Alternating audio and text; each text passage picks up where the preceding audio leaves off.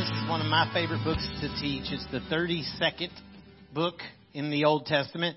So if you don't have a Bible, snatch one off the back. You know they're back there. Take it, keep it. This one's a little trickier to find. It's about 2 pages. But it's about 7 books from the New Testament. So if you find Matthew, Mark, Luke, John, back up 7 books or so, and you'll be right at Jonah.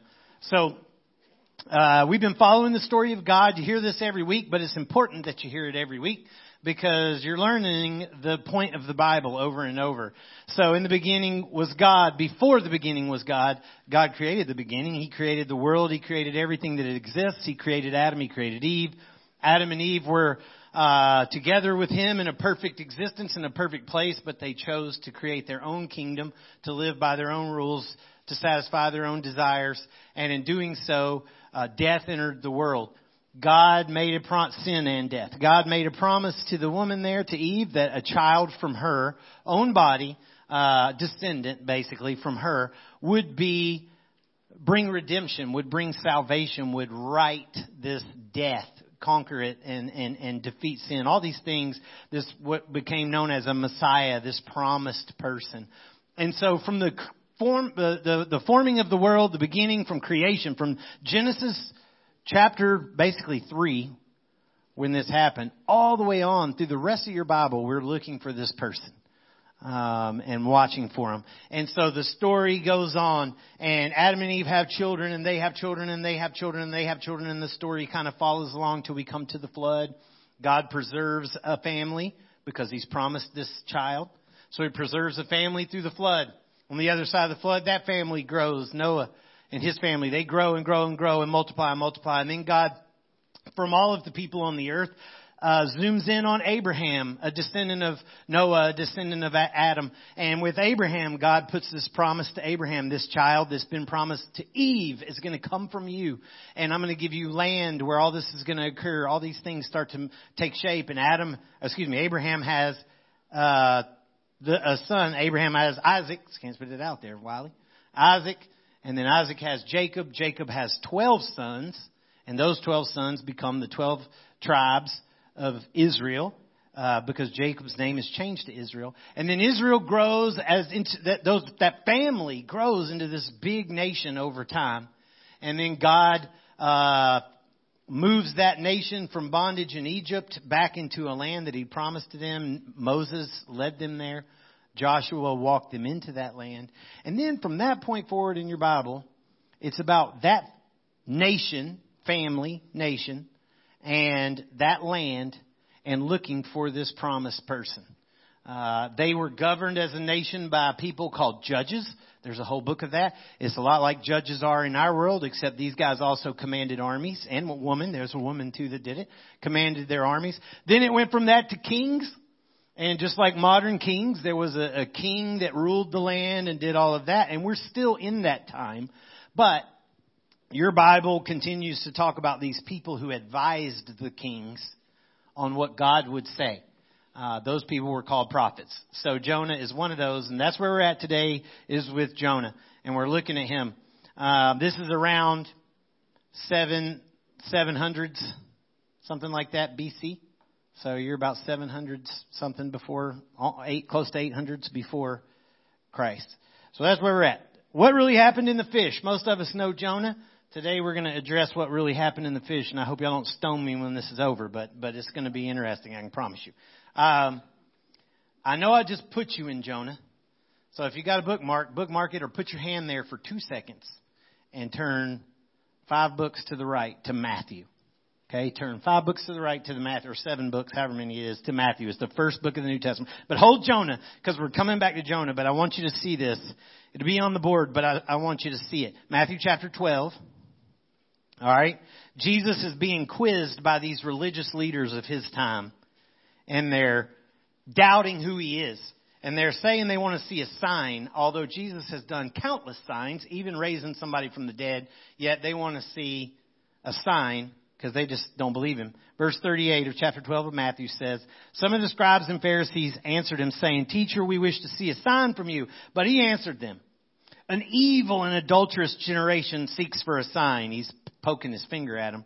No sign's going to be given to you, basically, except the sign of the prophet Jonah. For just as," and this is the key verse, "just as Jonah was 3 days and 3 nights in the belly of the great fish, so will the Son of Man be 3 days and 3 nights in the heart of the earth."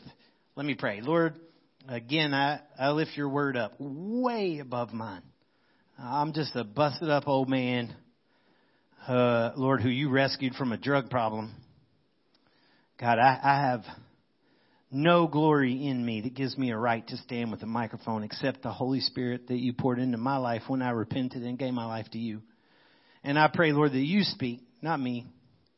That you teach, not me, because I want to learn. Even though I know it's my mouth open and my notes here, Lord, it all came out of your word. And I pray that your word is what's heard today by all ears, mine as well. Ask this in Christ's name. Amen. You can go back to Jonah. So back in 2011, I taught through Jonah for the first time in a large church in East Tennessee. And I had a podcast that's still up there somewhere, but a podcast on it. And so there were several episodes of that podcast through Jonah. Now, decades later, I know that podcast is still there, although nothing's been added to it. But decades later, there were hundreds more podcasts that were up there over tons of other teachings. But the first Jonah podcast still by far has the most downloads. I even did Revelation, but the first Jonah podcast has the most downloads. And I learned something about people, because I'll tell you why it has the most downloads, because I called it No More Veggie Tales. And that was my picture up there. No more Veggie Tales. Now, if you don't know, among Christians, Veggie Tales is a was super popular little animated thing, where Bible characters were vegetables, and it may still make them. I don't even know. And I'm not hating on them at all. But adults loved it too. They made a Jonah movie and all of that. But I realized I don't think most people listen to more than a few seconds of that download. They just want to know what I had against the Veggie Tales. It wasn't really about what I preached on Jonah. It could have been a terrible thing, but they all bit on the hook of what the title was. The fact is, I don't have anything against children's programs. I don't have nothing against Veggie Tales. I don't even have anything against Disney in this case or anybody else. But I do have a problem with adults still clinging to a children's interpretation of Scripture, if that makes any sense. That maybe it's time to grow up and realize that they are not vegetables. Jonah was a person. These things actually occurred. These things actually happened. Jonah was not in a cave floating on a raft around a campfire. It was a fish, a real fish. So what happened? Well, I give you a point, a main point that's on that sheet of paper. And if you got it, that's fine. If you don't, you can get one on the way out or whatever. But it says God can use us, and this is important. God can use us even though we may rebel. All right? God can use us even though we may rebel. But it's to display His Son and the gospel. And it matters for us how He does it. Okay? So even if we rebel, God can still use us to display His Son and the gospel. But it matters for us how He does it. Okay? And maybe you're wondering why I flipped you all the way over to start in Matthew. Well, the reason why is because, and we'll look at it, but what Jesus is saying there is wild. Jesus quoted Isaiah multiple times. Jesus quoted other prophets, but Jonah's the only prophet that Jesus Himself literally compared Himself to. That Jesus said, look at Jonah. Look at Jonah. And so as we unpack Jonah here really quick, we won't do all of Jonah, but we'll do a chunk of it. Keep in mind what he said, and I'm telling you right now, it's going to unlock a lot. It might even challenge what you've always thought. So look at verse 1, Jonah 1, verse 1. And we're going to go quick because we're going to cover a lot, but we won't do the whole book. Don't freak out, but we're going to cover a lot. Verse 1. Now, the word of the Lord came to Jonah. Before I go any farther, the word of the Lord is a person, I believe. That is a title. That's not, it could be a voice in the air. It could be something like that. But I think that is a title for a person of God. There's a lot of reasons why I say that. You can go back and look at it and see it. But a great reason is because in chapter 1 of John in the New Testament, John talking of Jesus says, in the beginning was the Word was with God, the Word was God. He goes on to say the Word became flesh and dwelt among us. I think the Word is a title for God.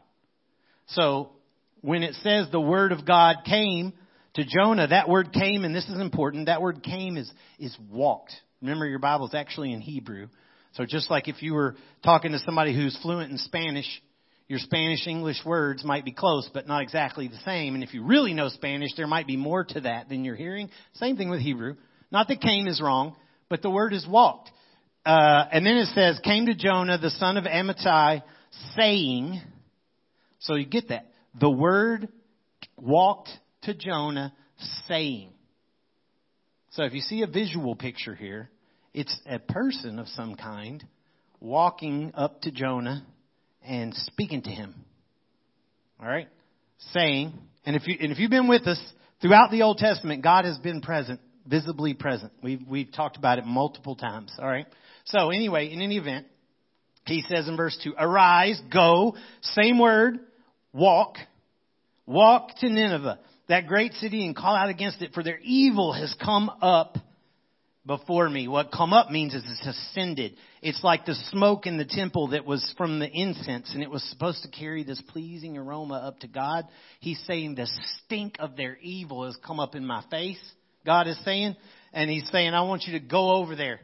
Before me means in my face. He's saying the stink of this people is in my face. Their evil is in my face. I want you to go to them. Now, again, this is the late, it's around 800, maybe 780, something like that, BC. Where's Nineveh? Nineveh still exists. It's buried underground. There's still mounds of dirt and stuff there. It's near Mosul in Iraq, but the location still exists. Some say in his prime, maybe in Jonah's day, it was the size of Houston, Texas. Huge place. It was known for brutality. These people conquered with absolute viciousness. They resettled whole populations. In fact, they will ultimately conquer the northern kingdom of Israel. But they were known for displaying carnage in order to scare people from rebellion. So they would skin their prisoners alive, stab them, behead them, and put them on poles. A lot of gruesome junk. I'm not going to go into it all. But imagine the most horrible things you could do to a body. They would do that and then hang these bodies up that people could be seen. And this is who he's saying, go. Tell them their evil is in my face. There's a point, by the way, not to be missed in Jonah, is this. God loves the whole world. God loves the whole world. Even the most unlovable, even the most undeserving, we would say. You know, and before you think, why would God send a prophet to those people? For most of us, like myself, I'm with those people. You know what I mean? I could say, thank God you sent a prophet to me, in a manner of speaking. Verse 3. But Jonah rose to flee to Tarshish. And nobody's exactly positive where that is, but we know it's across the Mediterranean Sea from Israel. And he goes from the presence or from the face of the Lord. So he's been with the Lord and he runs away to this place. He went down to Joppa. That's a city in Israel. It's still there today. Molly and I have been to Joppa. It still exists. And they found a ship going to Tarshish. So he paid the fare. That's important to note. Financial cost here to run from God. It wasn't just like he took off running. He's spent money to get away from God. And there's always a cost, by the way, if you're running from God. And he went down into it to go with him to Tarshish, away, again, repeated, away from the presence of the Lord. You were right there in the face of God. He's commanded to go east, he goes west. He's commanded to walk across the land, he jumps on a boat and sails across the sea. Couldn't be more opposite here. James 4:17 says, so whoever knows the right thing to do and fails to do it, for him it is sin. So here's what Jonah's forgetting, man. He has the gift of being close to God. He's been in the face of God. He's been right there. But the challenge is too great. You know, the danger is too real. The racism and judgment, which was probably there in too, you know, it runs too deep. So he's going to reject the blessing of being used by God and even pay to get out of it. And from this moment on, Jonah 1:17. Look at verse 17. Jonah 1:17 has begun. And the Lord appointed, prepared in advance, a great fish to swallow up Jonah. So the plan of the fish is in motion now. Jonah has no idea that he's sailing directly to this fish. He's not sailing to Tarshish. He's now sailing to a fish. The plan is in place from God's point of view. Verse 4. But the Lord hurled a great wind. That word wind is spirit, like a spirit of, it is a wind, but there's more in it, upon the sea. And there was, and this is kind of cool. It's literally saying, instead of there was, it's he arose. So there was, or he arose, this mighty tempest, this violent storm on the sea, so that the ship threatened to break up. And the mariners, now what are mariners? Yeah, sailors, like professional sailors. Professional sailors. These guys have handled storms. This is not the first time they've ever been in a storm. So look what it says. They were afraid and they cried out to their God. This must have been epic. This was no small event, whatever it was. And they hurled the cargo. More cost now to Jonah's rebellion. More cost. Now it's costing other people for Jonah to run from God. That happens too, by the way. That was in the ship into the sea to lighten it for them. But Jonah had gone down into the inner part of the ship. Obviously it's a larger vessel because he's been able to go down into it. And he's laid down and was sleeping. So the captain comes down and says, what are you doing? How can you possibly sleep right now? Arise, get up, go call out to your God, little g. Perhaps the God, he has no idea who Jonah is, perhaps the God will give a thought to us or take notice of us that we should not perish. Maybe he's going to take pity on us. We're all doing it. Everybody's calling out to somebody. Get up and do it too before we all die. And they said to one another, come, let us cast lots. That's just like rolling dice. We'd say, let's draw straws. You know, same kind of idea. Let's just draw straws. Who draws the smallest straw? In this case, casting dice kind of thing. That we may know on whose account this evil has come upon us.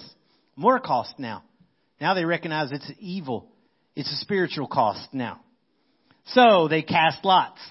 That means no partiality. God will decide. Let's see who draws the straw. We might call it luck. They're saying whichever one does it, that's a God thing.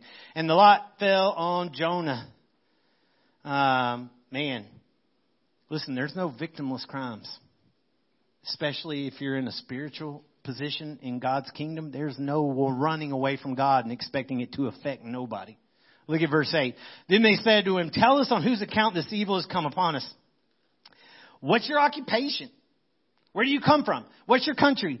Where are your people? I mean, they're all up in his face quizzing him like, who are you? Where'd you come from? What do you do? Who have you made mad? Who are you running from? I mean, they're all up in his business. They're asking him questions so fast he can't even answer.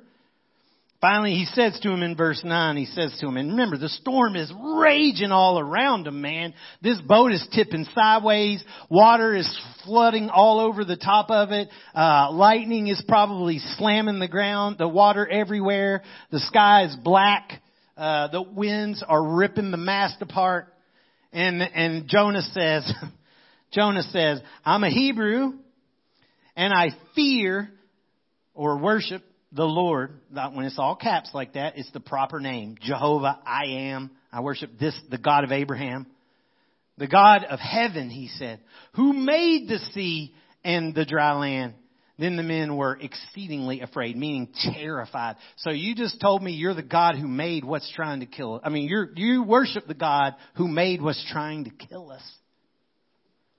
And they're horrified. And they said, what have you done? Like, what did you do? Remember, this is a time, too, of multiple gods, you know, in the Greek and the Roman world. And so you've upset the gods in a manner of speaking. What did you do? He says, for the men knew that he was fleeing from the presence of the Lord because he told them. So he told them he was running from somebody. Now they know who he's running from. Why was he running, by the way? Had he committed adultery? Had he robbed somebody? Was he a murderer? No, man, God called him to serve. Like, God called him to serve. That's it. That's all he's running from, is God called him to serve. Was it scary? Yes. Was he going to do something he was uncomfortable with? Oh, most certainly. But God called him to serve. That's it. Verse 11. Then they said, well, what do we do with you? That it says again, he, the sea. It says in our language, the sea, but just like in Spanish, words have a masculine or feminine context here. So it's literally saying, what should we do for you that he, the sea, might quiet down for us or calm from against us? For he, the sea, grew more and more tempestuous. That word grew is walks or storm. So picture this as what's happening. It's almost like the harder that whatever they're doing, that God, this spirit upon the sea, this wind upon the sea, I'll say it's God, is walking on the sea and kicking the water at them and throwing the lightning at them. It's just a visual, but that idea, violently kicking the water at them. And the more that they make an effort to figure out what's going on, the harder that he kicks and the harder that he's pushing this stuff against them. And by the way, sea should be feminine. All sailors referred to the sea in a feminine context, but here, the Hebrew word picture here is intended as a he. Because they don't see the ocean here, they see the God of the ocean here. So it's not about the water, it's about the one who is kicking the water against them. Verse 12, he said to them, Jonah says, pick me up or raise me up and hurl me into the sea. Now that's weird, why not just jump? If you're the problem, jump. Why say pick me up and throw me in? Then he, the sea, will quiet down for you from against you, same kind of language. For I know it is because of me that this great tempest has come upon you. Nevertheless, the men rowed harder. They struggled harder to get back to land, but they could not. For he, the sea, grew or walked more and more tempestuous against them. So the more they try to get to land on their own, the harder, I'll say it, God is kicking the waves at them. The harder they try to come to land, the harder God is kicking the waves at them. And they know they can't do it. Verse 14, therefore, they called out to the Lord. Now it's not your God, my God, a God. Now it's this one God, Jehovah, by name. They call out to him by name. Oh, Jehovah, Yahweh, God, Lord, let us not perish for this man's life and lay not on us innocent blood. Was he innocent? For you, O Lord, have done as it pleased you. So they picked or raised up Jonah, hurled him into the sea, and the sea ceased from its raging. Literally, it says he stood. So you have this crashing and these waves, and the boat is trying to flip and it's starting to crack, and the mast is coming down, and lightning is striking the water, and they throw Jonah over, and everything's dead silent. Dead silent. And Jonah is floating in a perfectly still ocean. Now, I don't know about you, but I'm needing new pants at this point. You know what I'm saying? I mean, this is a terrifying moment at that point. And look, that's what happens in a sense. Verse 16. Then the men feared Jehovah, Yahweh, exceedingly. Now they are in awe that this God is God. It's not just a God that he follows. This is God. And they offered a sacrifice to the Lord, and they made vows. Right then, they commit their lives to him. I'm yours. We'll follow you anywhere. My vow is to follow Yahweh for the rest of my life, to follow Jehovah for the rest of my life, period. Now, before we go on, let's back up just real quick, and let's see why Jesus, thus far, pointed to Jonah to display himself. Okay? I'll give him to you really quick. Could probably find a lot, but similarities here. Verse 1, I already told you. The word of the Lord to Jonah, I believe the word is Jesus. I believe that is him. Because we know in the New Testament, John says the word of the Lord was Jesus. So I believe that's his presence. In verse 3, Jonah paid a fare to betray God's call. Judas did the same thing to Jesus. In verse 4, the Lord hurled this great wind and then stopped it. With Jesus, the disciples in Mark chapter 4, verse 41, were in a storm with Jesus in a boat, and they were filled with great fear, and they said to one another, who is this then, when Jesus says, be still, that even the wind and the waves obey him. Even the wind and the waves obey him. He's causing the storm in Jonah's time. He was calming the storm in Mark's time. In verse 5 of Jonah and Jesus both are asleep in the storm. In Mark chapter 4, it tells you that Jesus slept in the storm. In verse 7, sailors cast lots to find the guilty. In Jesus' time, soldiers cast lots for the clothes of the guilty, even though Jesus was innocent. In verse 9, Jonah claimed to follow the God who made all things. Jesus created all things. Paul wrote that in Colossians 1:16, John 1:2. All things were created by him, and apart from him was nothing made that was made. All right? In verse 12 here, Jonah said, raise me up and cast me to death, and he, the sea, will stop raging. Jesus said the same thing about the cross. John 8, it'd be up here on the board, but John 8 verse 28, Jesus says to this group, when you have lifted up, same thing, raised up the Son of Man, then you will know that I am He and that I do nothing on my own authority but speak just as the Father taught me. What did He mean when you've raised me up? He's talking about on the cross. John 3 verse 14, we all know John 3:16, but what led to that was him saying this. He quoted the Old Testament. He said, as Moses raised up or lifted up the serpent in the wilderness, so must the Son of Man be lifted up, that whoever believes in him will have eternal life. It's the same picture. That Jonah couldn't jump because that wasn't the point. We're painting a picture of Jesus now. It's not about you anymore, Jonah. Now it's about Jesus. So we're going to paint a picture. These guys have raised you up and throw you in, just as Jesus would be raised up on a cross.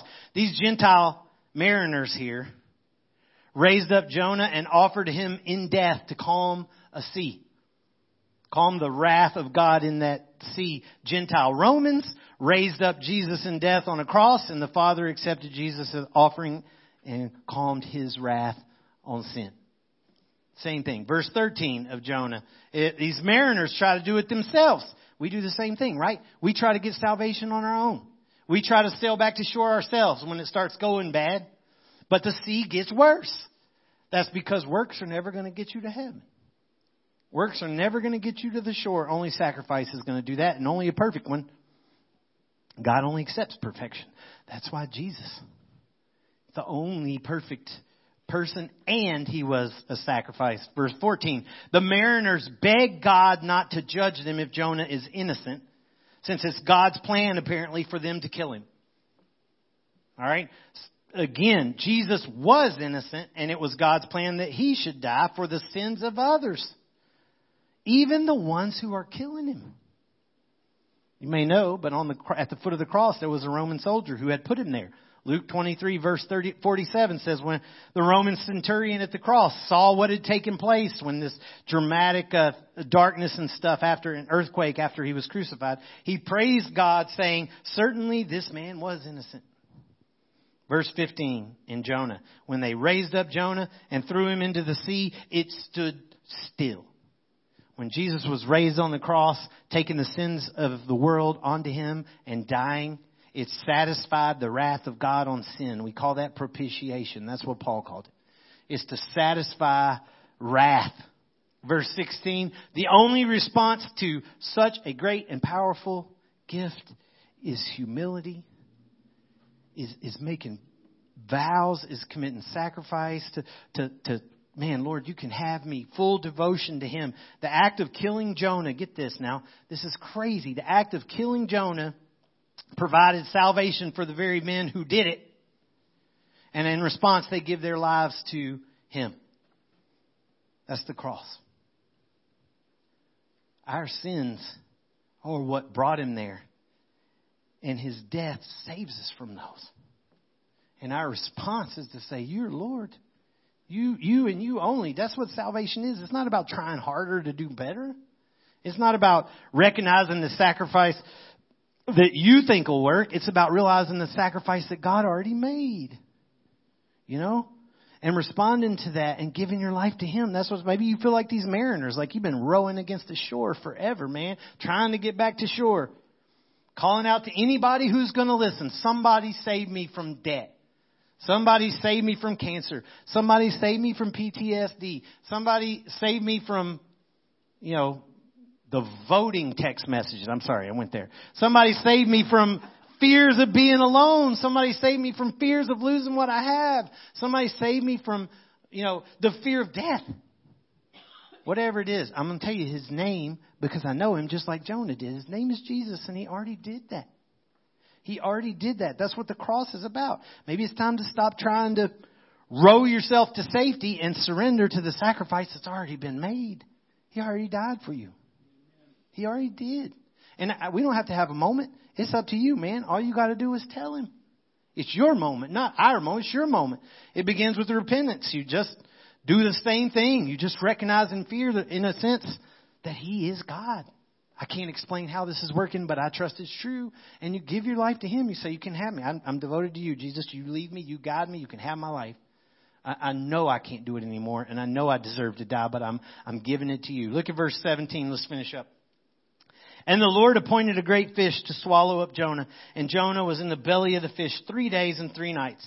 So, just as Jesus, facing the cross, prayed in anguish in the garden, Jonah's story continues. We're not going to do all of it. Don't worry. We'll just get a little bit more of chapter 2 here, and we'll wrap it up. Verse 1 says, Jonah prayed to the Lord, his God, from the belly, that's intestines of the fish. So everything goes still. Everybody's freaking out. And moments later, a fish comes up and swallows up Jonah. What kind of fish? Who cares? Was it a whale, a shark, a whale shark? Who cares? A fish big enough to eat the man comes up and swallows him into his, and it says from his intestines.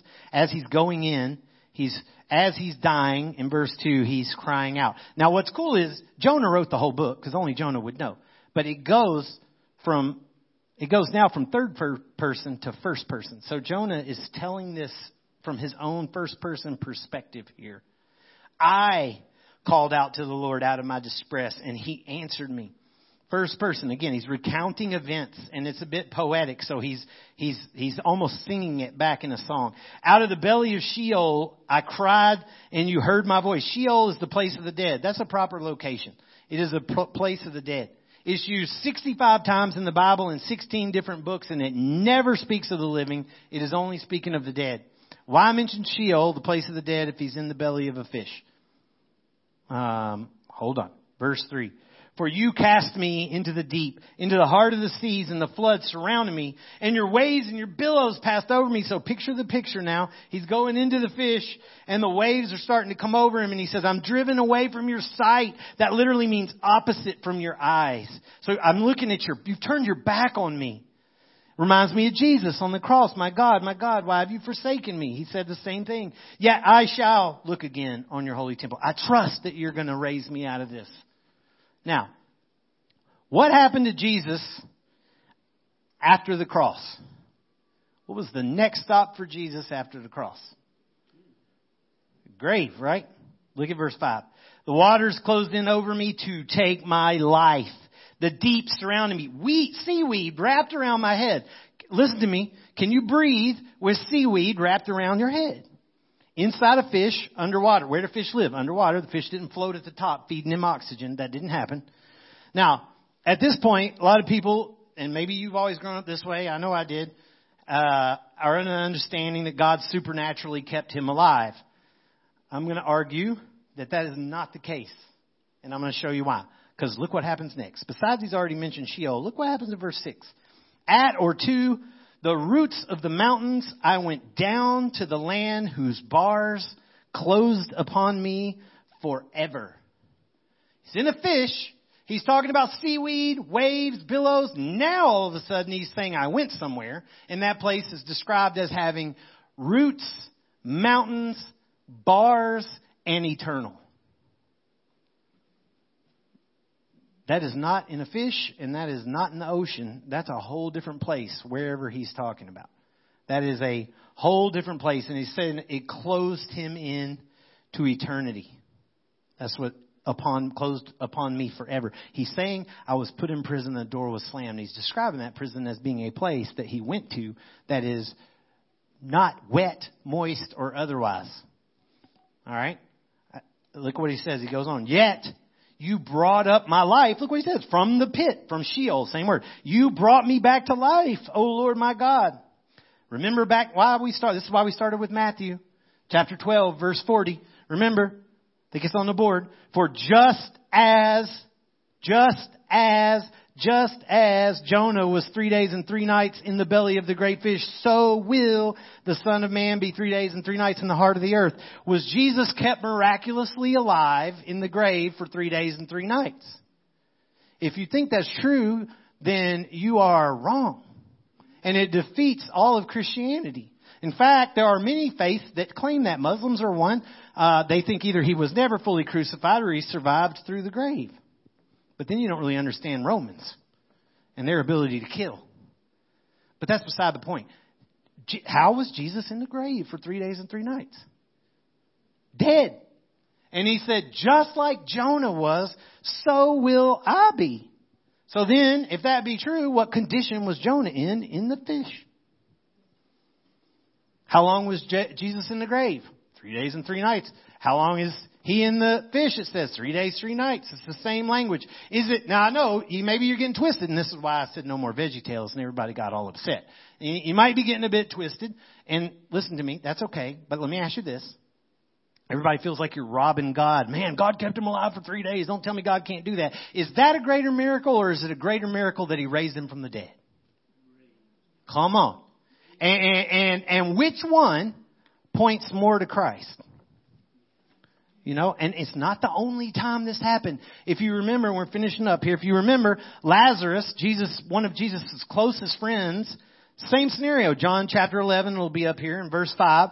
Jesus loved Martha and her sister and Lazarus, their brother. Loved him. Jesus loved him.